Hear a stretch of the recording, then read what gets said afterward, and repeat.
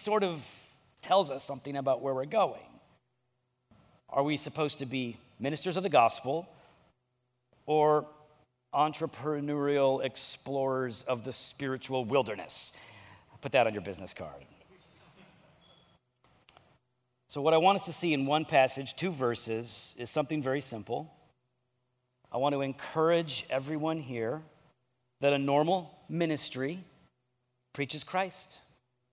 It aims for maturity, and it works hard. And that's it. I mean, a lot more can be said, right? We write books on it, we go to conferences on it, we think deeply on it, we get mentored or we coach others. But a normal ministry preaches Christ, it aims for maturity, and it works hard. We see this in Colossians chapter 1, verses 28 and 29. Listen, we proclaim him, Jesus. We proclaim Christ, warning and teaching everyone with all wisdom so that we may present everyone mature in Christ. I labor for this, striving with his strength that works powerfully in me. This is God's word. Let's pray.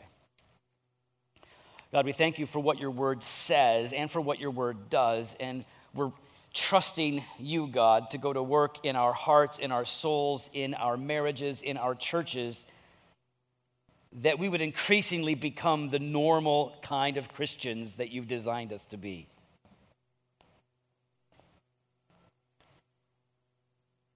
Help us and teach us, Lord. In Jesus' name, amen. Hey, look, somebody brought me a stand I don't need. Thanks, buddy. Appreciate it. So anywho, I walk around a lot. I don't use a pulpit. I'm too little for a pulpit. So we have like music stands at my church, and I don't use that because I kind of walk all over the. So I just hold my Bible. All right. So we look at this passage. We see these 3 things, right? Like a normal ministry, it preaches Christ, it aims for maturity, and it works hard. So first of all, let's just be real simple here. Can we do this? Can I keep it super simple? We preach Jesus, right? Do you preach Christ? That's what we're supposed to do. We preach Christ. We proclaim him. This is not a discussion. We don't discuss Jesus. We don't dialogue about Jesus. I mean, we do those things. We do those things in our small groups, and we do those things when we're out in the coffee shops or the cigar lounge or wherever we're at, where we're meeting people. We have open dialogues, yes. But as pastors, as ministers, as normal pastors, what we do is we proclaim, we herald, we announce Jesus. That's what we do. There is room for discussion and for asking questions and answering questions, but what we are called to do is to proclaim the excellencies of our Savior, to make them clear, to make them obvious. It's an announcement. And if we say that we preach Jesus, the implication here is that we are expositors of the Scripture. Expositors. Now, to exposit Scripture, we all can get this wrong very, very easily, right? Even people that love expository preaching and they love John MacArthur and they're into Logos Bible software, like even people that are into exposition blow expositional preaching all the time. Because what they do is oftentimes it's easy for us to turn our preaching into running commentary. So we read a bunch of commentaries. We have Logos. We have it opened up and doing the study guide. We're doing the exegetical guide, right? Because, we didn't learn that much Greek. We need the guide. So we do the guide. We do all this stuff. And then what we do is we stand up and we engage in a prolonged exercise of description of what's happening in the text rather than prescription for the people of God hearing the text. Expository preaching is more than description. It's more than commentary. It's more life-giving than moralism, and it's more life-changing than self-help. But this tends to be the fare in most of our churches. Description, commentary among the very Bible-oriented, and moralism and self-help among the less Bible-oriented. What does it mean to exposit the Scripture? What does it mean to engage in exposit? Whole books are written on it, but let me just explain it this way. It means to unfold and to put on display the person of God, the work of God, the calling of God and the salvation of God. It means we open up the text and explain the meaning of this text in such a way that those who are hearing know what they are supposed to do, to believe, how they are supposed to respond. Exposition is an unfolding of truth, an applying of truth. Now, I love what it says here because when Paul talks about his goal in ministry, his calling, what drives him, what all of us should be doing, by the way, this should be our emphasis. This should be what we're about in the church and in our families, but that's another subject. We preach Jesus, warning and teaching everyone. So if we're going to preach Christ, then we must warn. Now, what are we warning them of? What are we warning our listeners of? What are we screaming about? What are we crying about? We warn people of the danger of sin. We warn people of the wrath of God. There is no normal ministry. There is no fruitful ministry. There is no God-honoring ministry. There certainly is no biblical preaching if we are not warning those who are listening to us of the danger of sin and of the wrath of God. Otherwise, what are we doing? I mean, if there isn't something to warn against, then don't we all have something better to do? I can go watch John Wick again. That movie never gets old. That's exciting. I like it. I feel good. I feel like John Wick after that. I'm like John. I mean, shorter and chubbier and less armed, but still, I would rather spend if the stakes aren't very high, then what are we doing? We warn people because the stakes are high. Normal ministry isn't easy. Normal ministry isn't comfy. It doesn't always feel good. In fact, normal ministry, when it comes to expository preaching, oftentimes feels bad before it feels good. Because we have to warn people of the wrath of God and the sin. I was just sitting down with a young couple. They're coming to church, and according to them, they love me. They really like me. And so he's a Catholic background, and she's like Baptist-ish background. And so I guess we're Catholic Baptist-y to them. It's a good meeting place. And so they're getting married. They're thinking about they're engaged, And so we have the talk. And I'm like, so, you guys having sex? And they're like, oh, yeah. What? Okay. So, how do you, there's no framework. If you're talking to people who are in the world, if you're talking to people who are not grounded in Scripture, they just don't have any framework to understand why something like this would be a problem.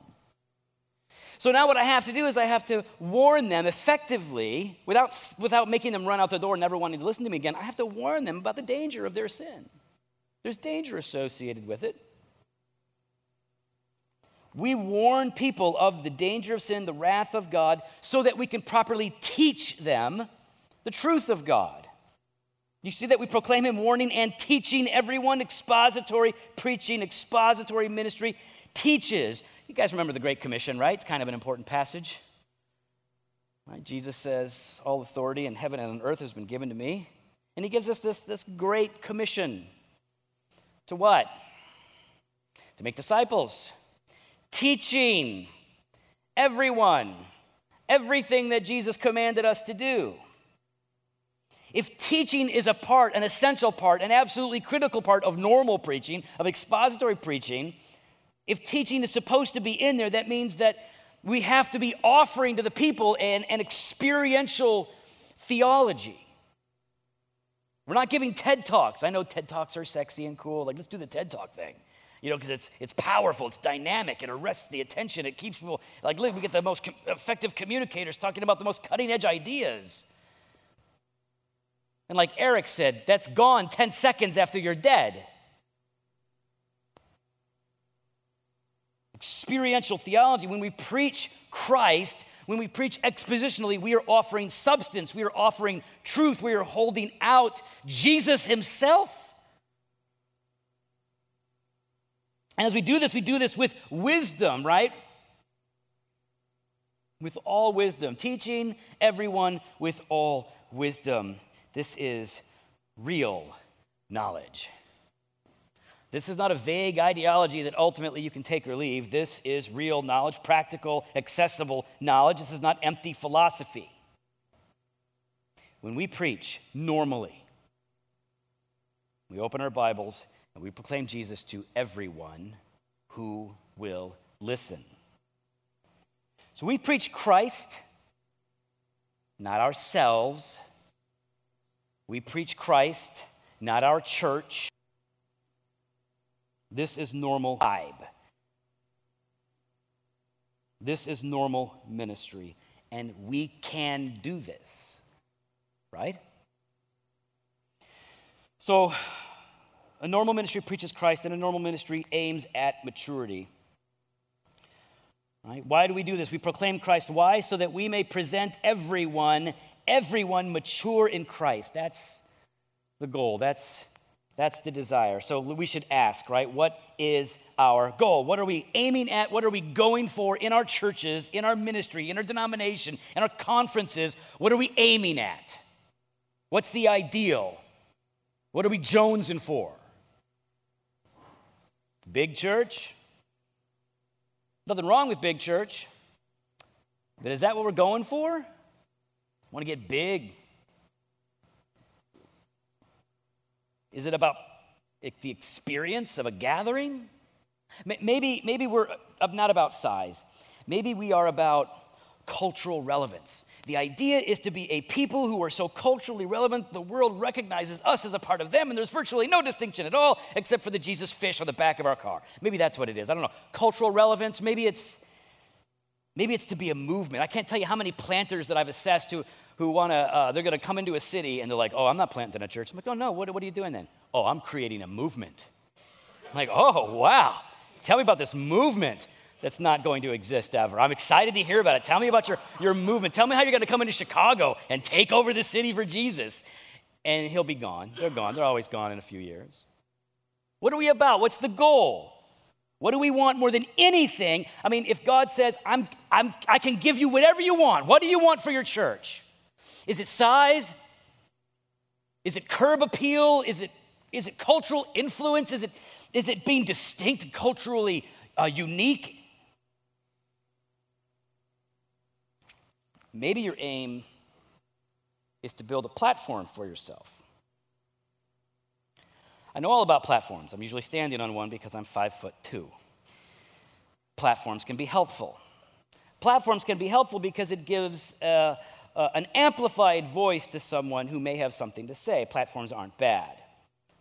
But when you live for platforms, when you seek to build your platform, when you become in your ministry, in your preaching, in your heart about your opportunity to do more, you begin to miss the proper aim of the normal pastor.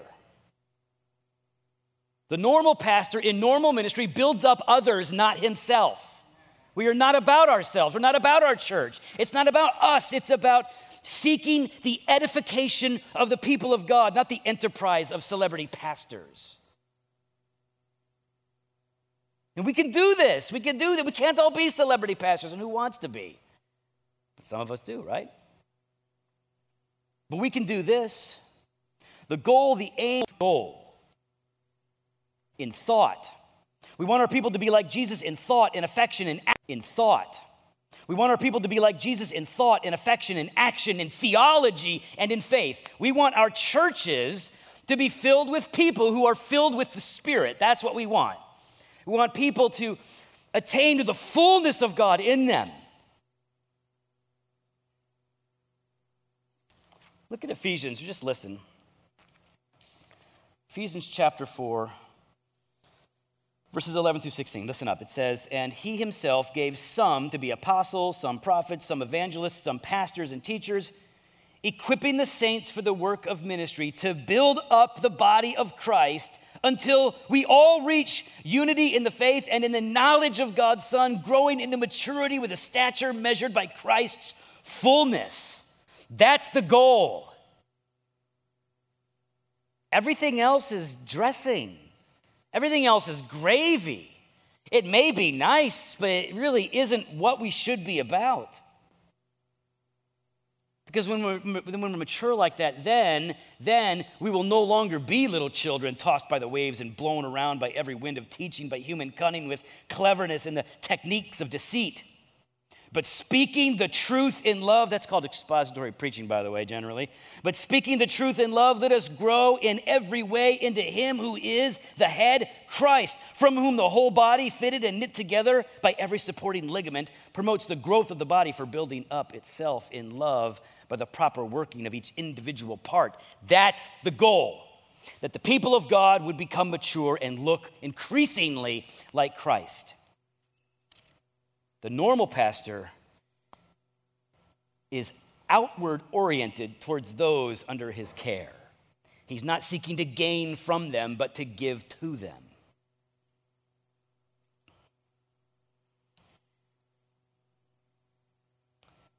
So we ought to ask, we ought to evaluate ourselves, what is my aim? What do I really want? Not what do I say that I want, but what do I really want? What do I think about at night when I'm lying in my bed and I can't go to sleep and I'm thinking about the church? What do I want? Maturity? Godliness? Or something else? A normal ministry will preach Christ. A normal ministry will aim at maturity. And a normal ministry works hard. Now, if you've been involved in ministry at any level, then you should know that ministry is hard work. We need to embrace it. But I love the way Paul says it here, and he says it this way at a few different places in Scripture, but here in verse 29 it says, I labor for this, striving with his strength that works powerfully in me. I labor for this. Labor. What kind of labor? Manual labor? Childbirth labor? Yes, actually, Paul uses both analogies. Labor. Some of you all don't know what labor is. Hard work. I think most of you probably do. I know manual labor because that's what I did. As soon as I started working jobs when I was 14 because I wanted money. And I knew the one way I could get money legally was to get a job. So I lied to the employers and told them I was 16 and I started working. I wanted to work, and I generally found myself working manual labor jobs, everything from busting tires and in a tire shop to painting houses to digging ditches to shoveling asphalt and building roads. Whatever it was, I tended to favor manual labor. I actually liked it, even though labor means time, labor means pain. And when Paul says we labor in ministry, it means more than, hey, we work hard. It means more than I roll up my sleeves and my hands get dirty. He means it's painful. The ministry hurts. Normal ministry hurts. And it doesn't always hurt for the same reason. Sometimes it hurts because you're being betrayed by people whom you've been loving and serving. Sometimes it hurts because you're so invested in people and you see them literally killing themselves, not seeing that they are made in God's image and made for his glory and pleasure. We are made to work hard. Normal ministry is not a soft job. I make fun of myself a lot, easy target. And one of the ways I notice is that I have the softest silk pillow hands of any man I know. Because these days, I just use a pencil, and I don't even tap on the keyboard very much. I like a pencil. Too much hard contact on the keyboard. So I have really soft, silky, smooth, not even girly hands, but like scary, artificial, like flesh hands. They are weird. And so I shake guys' hands all the time, and I know it's like, this guy's got calluses. He just cut me with the calluses on his hands. There's one human being that has hands softer than me. It's Al Mohler, by the way. That's a fact. You can Google it. So I shake all these guys' hands, and I notice like I've got really soft hands because I'm no longer. My wife has harder hands than I do. She likes to put stuff together at the house. All that. I don't do that stuff.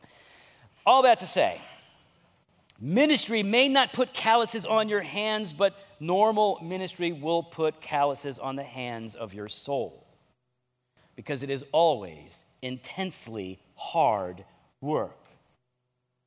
Because this is a labor, and Paul says it is a striving. You know what it means to strive, right? This indicates ongoing, continual, agonizing. Agonizing. That doesn't sound like fun. Who wants to sign up for a ministry of agony? Let's do it. Got my MDiv with an emphasis in agony at Southern Baptist Theological Seminary. They don't have that track, actually. It's not there. How do you prepare people for this? For this kind of normal ministry where you're saying you're signing up for pain, you're signing up for heartache. This agony that you will experience in normal ministry will only be there, or will be there to the degree with which you actually love the people under your charge. Because if you don't care, if you're not invested, if you're not willing to die for them, then you won't feel a thing. There's no agony. So their marriage is crumbling, so they're addicted to pain pills, so they've been caught in adultery, so they can't stop getting high. So they were caught by their wife trying to hook up with a stranger on Craigslist, which, by the way, that was probably a dude, not a girl, whatever. These are all things that I'm dealing with and have dealt with at my church that I planted with my friends. And I could just be like, glad it's not me, if I didn't care, if I didn't love them, if those people weren't just as much my family as my daughters and my sons. Normal ministry feels this stuff because we actually care. These are not members of a corporation. They are our family, our brothers and our sisters. Now here's the thing, and this is maybe the most important thing that's on my heart right now. That a normal ministry preaches Christ, you guys know that. It's just cheerleading going on. That's all that we're doing when I say that. That we're going to aim for maturity. Yeah, we're all on the same page. We get this. But here's the thing where I think a lot of us screw up. When I say that we work hard, we're called to work hard, I think we get confused here because either on one hand, some of us think, I got this because I'm alpha dog. Like I'm gifted, I'm strong, I can get it done. I see the calling of God and I see the giftedness that I have and I can do this. And you will burn out. You will come to nothing if you are not rescued. And then there are those of you on the other end of the spectrum who have come to see the task that God has put before me is an impossible job. I cannot do it, and you're about to give up. We work hard and can work so hard in ministry in the midst of an impossible responsibility given to us by God, not because we can do this, not because we can somehow muster up the strength or that we can somehow pick up the skill, but because God is faithful to empower us to do the impossible. Think about what you are supposed to be doing in your ministry. How hard is that? How impossible is this task? The people that you have to lead or forgive or serve, the people who are crumbling and falling, the people who are angry and bitter. Just think about the things that you're called to do in your life as a normal Christian, as a normal pastor. You got to see that it's impossible to love your enemies, to pray for those who persecute you instead of punching them in the face with brass knuckles, which would feel way better. Right? I mean, you think about it. Think about the things that God calls you to do. To suffer well. Suffer patiently. These are impossible things. And I don't think they're just impossible for me because I'm a mess up. I know that. I think they're impossible for you too. What are the things that God calls us to do? Let's just think of a few of them. To witness, right? To testify. It's an impossible task. It's an impossible task. The idea I can witness, I can share the gospel, I go out and do all of this, that's great. Okay, so there are some people who are more extroverted, who like to go out and talk to people who really don't want to talk to you, and you're going to tell them about Jesus. That's great, but that's not really the goal there, is it? The goal is that in your witnessing, in your testifying, that someone would be brought from death to life. It's impossible. How's God going to use you to accomplish that? How can you even pull it off? You see, I labor for this, striving with his strength that powerfully works within me. So think about this basic call to be a witness, to be one who testifies. Testifying is like easy for some people because when they think of, I'm going to testify, to testify for some people is like a verbal affirmation from the congregation when the preacher is hot. That's what it means to testify. Not a bad thing. That's not what the Bible means. To witness or to testify means to tell the truth about Jesus to the world.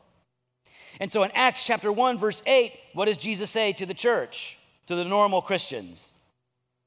He doesn't say, you're going to receive the Holy Spirit. He doesn't say that, does he? He says, you're going to receive power. You're going to receive power when the Holy Spirit comes upon you. So yes, the Holy Spirit is coming, but why is the Holy Spirit coming? A lot of reasons. One of them, though, is very specifically to empower you to do the impossible. To do what you don't have in you to accomplish. Specifically, Jesus says, it's to be a witness. You are not ready to be the witness of Jesus apart from the Spirit. You are not capable of being an effective witness apart from the power that God gives you. You don't have it in you. You don't have the gas in the tank. You don't have the engine. You've got to have this divine empowerment to pull this off. Spiritual warfare. Apart from God's divine power and enablement, you will fail. You think you're stronger than the devil?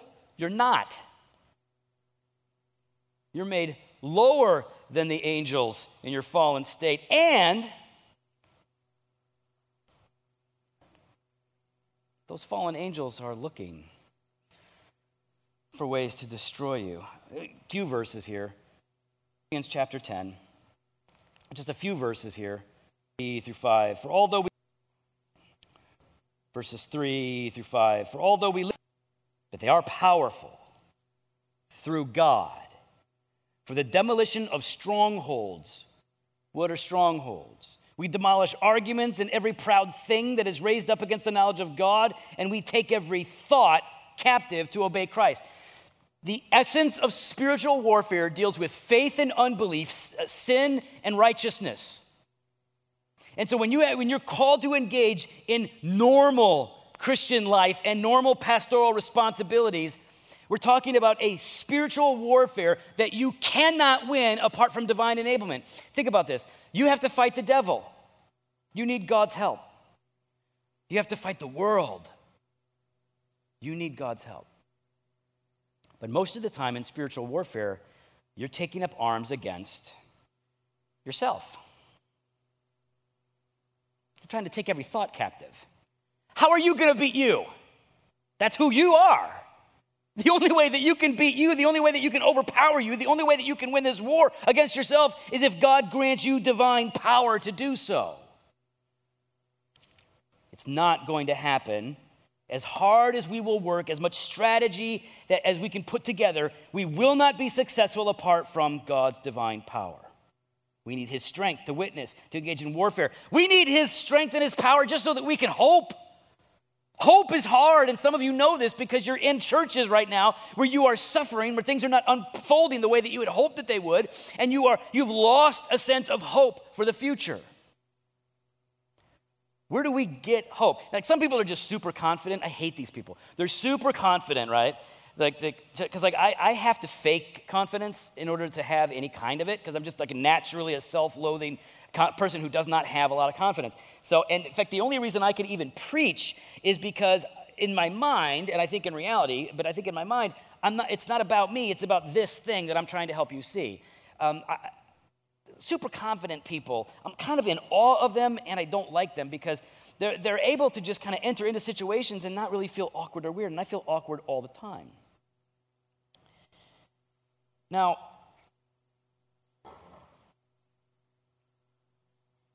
those people can sometimes have a kind of optimism that is not hope. Some people are just optimistic. They're also annoying. Optimists are annoying. And they're like, it's all going to work out. We got this. It's good. Without really thinking through, let's look at some stats, for example. Let's just start with stats. Look at stats and see how that plays itself out. Well, I'm not a statistic. No, you're not. You're a person made in the image of God, but you will fall into a statistic, and it'll probably be this one because that's normally what happens. And so, these people that are super optimistic, they have no problem. That's not hope. Biblically, hope is an assured anticipation of what God is going to do. That's hope, biblically. It's an assured anticipation of what God is going to do. It's not wishing. It's not optimism. It's a divinely empowered certainty. And look at Romans 15, or just listen, Romans 15, verse 13. Now may the God of hope, good news, he is the God of it. Now may the God of hope fill you with all joy and peace as you believe, so that you may overflow with hope by the power of the Holy Spirit. How are you going to overflow? That's a little bit. Some of you just want a little bit of hope. But Lord, just a dash, just a dusting of hope would be great. Make my day so much easier. God says you can overflow with hope, but it's only going to come by the Spirit when he gives you divine power. You can have that kind of confidence, not in yourself, but in God.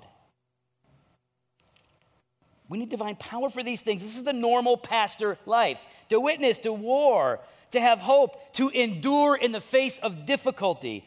You know what's going through Paul's mind and his heart in 2 Corinthians chapter 12? Right, verses 8 and 9. Paul has this thorn in the flesh. Ha, ha, ha, ha. I know, thorn in the flesh. I hear it every time somebody mentions this passage when I'm around. Paul has this thorn in the flesh. It's a messenger from Satan, he calls it. It is some kind of affliction that causes him pain and distress. We don't know what it is, so stop pretending it's his eyes. We don't know. So Paul is distressed, he is in pain, and says he's pleading with God to take it away, and God says, no, that's going to stay right there.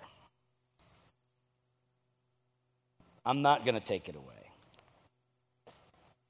How's Paul going to endure in the midst of all the things he has to do, and on top of it now he has this affliction? Concerning this, Paul says, I pleaded with the Lord 3 times that it would leave me. Remember, John was preaching on this. That it would leave me 3 times. I tend to think that, I don't think he asked 3 times and was like, peace out, 3's good, that's it, I'm done. I think he pleaded with God for 3 periods of time. I think this was prolonged prayer. I pleaded with the Lord 3 times that it would leave me, but God said, my grace is sufficient for you. That means no. My grace is sufficient for you, for my power is perfected in weakness. Paul, you know you need my power. You know the labor, you know the striving that you have to do in order to be a normal pastor. You know that you need my power. Now, how are you going to get even more of my power? How is my power going to be made perfect in you? Through your afflictions and your weaknesses, so that you become more and more dependent upon me for that power.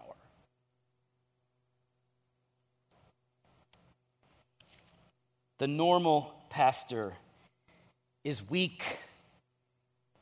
He's not strong. He's not a baller. He's not the guy on top. He's frail. And I can tell you this in all sincerity. The guys that have been preaching here this yesterday and today, those are weak dudes. And I'm not saying they're weak dudes compared to me. I'm the weakest of all of them. These are frail men who admit it, who know it. But they have more confidence than most guys that I know, because their confidence is not rooted in themselves, but it's rooted in Jesus. And they have this divine power to go about the tasks that God has given them. They can endure, witness, war. They can do it all, not because they are great, but because Jesus is great. That's a normal ministry. You see, in the end, Jesus is the power of God. 1 Corinthians chapter 1 says as much in verse 24. Yet to those who are called, both Jews and Greeks, Christ is the power of God and the wisdom of God. If you have Jesus, then you have all the power that you need to do what God calls you to do. Now, I say that I think this is most important because when I think about myself and the guys that I know, the guys who coach me and the guys that I coach in ministry, what we're really having to deal with is, where am I at? Where am I at? Where has God placed me? What am I facing? What's the status of my soul, not just my ministry? What's the state of my mind? So where are you at? You've got to be able to pin this down. Are you downcast? Are you afraid? Are you just done? Like you're just done? Like you've tried it all and it's been a long run, and you don't have anything left. Maybe you're just ready to walk away. Or maybe it's worse than that. Maybe you are ruined. Maybe you, even in your privilege of being a leader, been sleeping with your friend's wife, or addicted to porn, or drinking deep from the bottle when no one else is around at night, so that you can stop thinking about all the things that you suck at. Maybe you are ruined, and you think, there is no way forward for me. How can I begin to do what God calls me to do right now? Because for some of you, it may mean hanging it up. For others of you, it might mean taking a break for a time. But for most of you, it means to get going. How am I going to do what God wants me to do next? How are you going to do what God wants you to do next in your normal life? And do it by not the worst. That's hype of God. That God would never ask you to do something that you couldn't do. In fact, I'm inclined to believe that the only thing God asks us to do things we can't do all the time. In fact, I'm inclined to believe that the only thing God asks us to do are things we can't do on our own. We can't do them. But the things that God does call you to do, He empowers you to do. You don't have it in you, but He gives you what you need and then some. You can repent. You can be restored. Your head can be lifted. Your life can be renewed. You can be revived. You can bear fruit. You can be successful by God's standards, if not the world's. You can have courage. What is God calling you to do in your normal ministry, in your normal life? Clarify it. Articulate it. What's God calling you to do? Write it down. Share it with your wife. Share it with your friends. Talk to the staff. What is it that God has called you to do? And do you see that it's impossible? Because until you see that it's impossible, I don't think it's going to happen. Can you see that it's impossible? And then, once you know that God has called you to do something that you simply cannot do, then you're ready to receive divine power and enablement.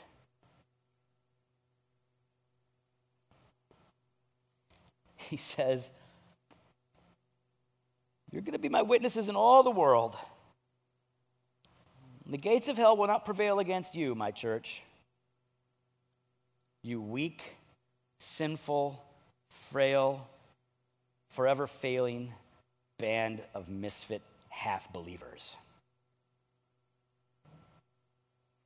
We persevere and overcome in normal ministry because God is with His people to empower us to do the things that only God can do. Let's pray.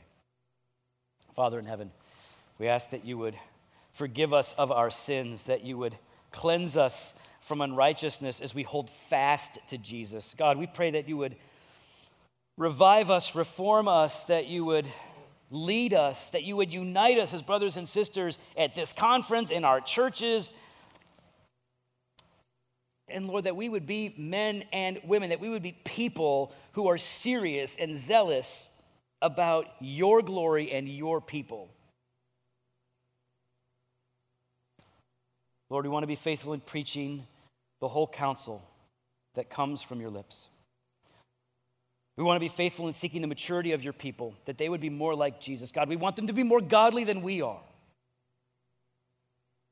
And God, we want to work hard. We want to labor and strive. We want to put sweat and blood into it, but we know, God, that it won't bear fruit unless your power is with us. So we offer up our desires for your glory. In Jesus' name, amen.